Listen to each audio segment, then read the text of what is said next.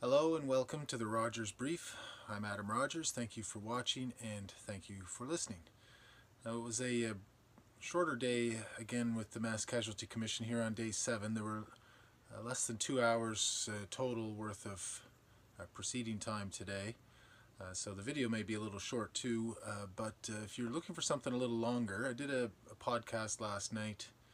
Well, it starts on YouTube as a live YouTube feed and is saved as a video, but then made into a podcast with Jordan Bonaparte from Nighttime podcast. And we get into a lot of the details summarizing the first 6 days and just some comments on the presentation and some of the evidence that's come forth so far. So if you're interested in sort of a deeper dive into things, that's a good place to go. For today was dedicated to continuing the process that had begun Thursday of the various participants getting up before the commissioners and making submissions as to why particular police officers should be called as witnesses. So that was completed today. There was some discussion still of sort of frontline officers, including a request for a 911 operator to be called. Joshua Bryson made that request.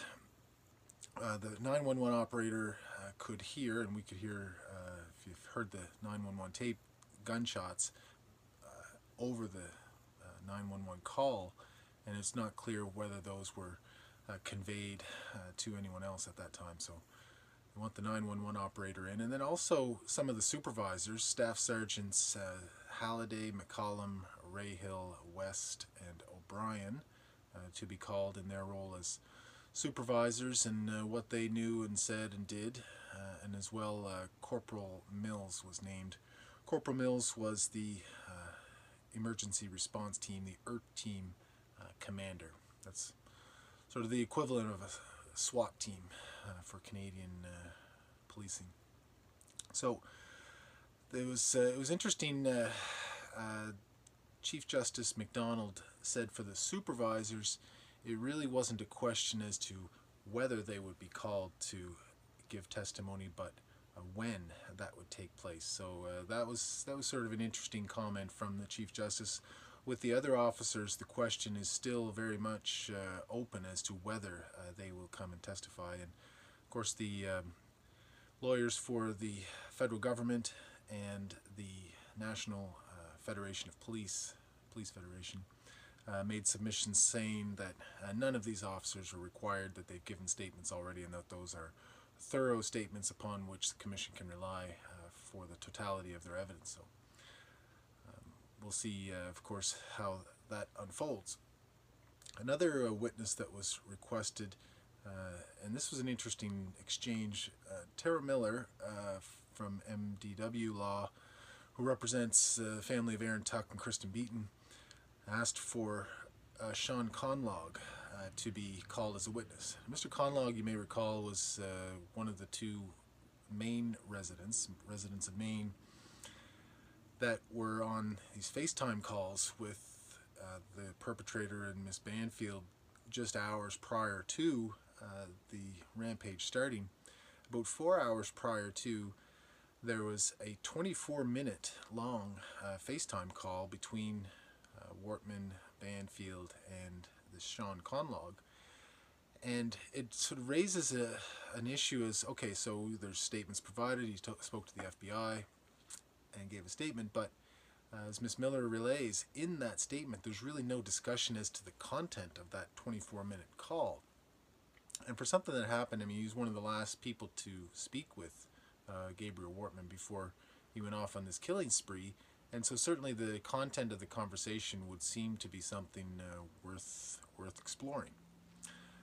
But when you think, oh well, they've all given statements and they're thorough statements, well, in this case, Conlog was not asked about the content of that call, which seems peculiar. But anyway, so just something to be on the watch for. So another interesting thing that came up, Sandra McCullough from Patterson Law said, just in terms of dealing with the supervisor positions, that they shouldn't be treated the same as the frontline officers who would have experienced the traumatic events in a very direct fashion, as opposed to the supervisors who are either over the radio or over the phone or at a distance. And the federal government lawyer and the lawyer for the National Police Federation took great umbrage at that suggestion.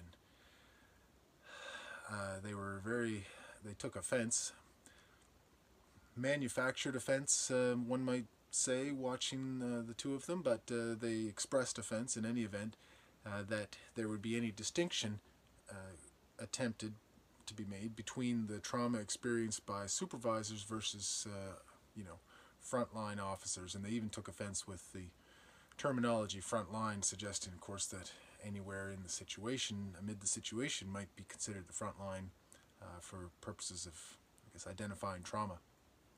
So we'll see how that gets treated by the commissioners, based on the way they refused to hear the expert witness, or the proposed expert witness, on a blanket exclusion of police witnesses last week. I kind of doubt that the commissioners are inclined to make any kind of sweeping statements about the trauma that may have been experienced by the officers. I think they'll look at that as on an individual basis. And like I say, Commissioner MacDonald noted that it would be a question of when, not whether, these supervisors would be testifying, which is another issue that Ms. MacCallum brought up, I thought very wisely as well, which was, well, if there's another foundational document coming. We've heard the foundational document about early sort of minutes and an hour in Portapic. We're going to hear about the overnight hours and so on. And there's also a command decision narrative foundational document coming up. RCMP Command Decision Narrative. And so the commissioners say, well, at that time, these staff sergeants and corporals will be testifying. But Ms. MacCallum, I think, correctly points out, well, we'll be further into the narrative at that point, and, will the parties be able to ask questions and come back to in the timeline and ask questions about earlier documents, or would they be confined to the sort of four corners of whatever document gets produced about the command decision narrative? So a fair question, and it really brings into play the sort of narrative flow of all this. If you start jumping all over the place, it can be difficult for some to follow, members of the public at least. So we'll watch for that when things continue. Now, Chief Justice MacDonald noted that they would be trying to get the decisions on witnesses done very quickly, as soon as possible. He said, I kind of doubt that will be Wednesday when the commission hearings resume. The plan for Wednesday now is for Commission Counsel Roger Burrill, who we've seen present the foundational documents already, present a foundational document about the overnight hours where the perpetrator spent some time in Debert and traveling around that area of the county. And then after that, which is expected to be a short presentation, sounds like maybe an hour or two, then the parties will have an opportunity to stand up and say, well, here are some of the gaps we've identified in that presentation, or other witnesses that should be brought in to add to it in some manner. So we'll hear of all of that on Wednesday, and I'll be here to report on it afterwards. And you can follow me on Twitter during the day as well for some commentary and to get links to all of the videos and blog pieces that I post at Adam Rogers NS. All right, so until Wednesday, that's the analysis for today, day 7 of the Mass Casualty Commission hearings.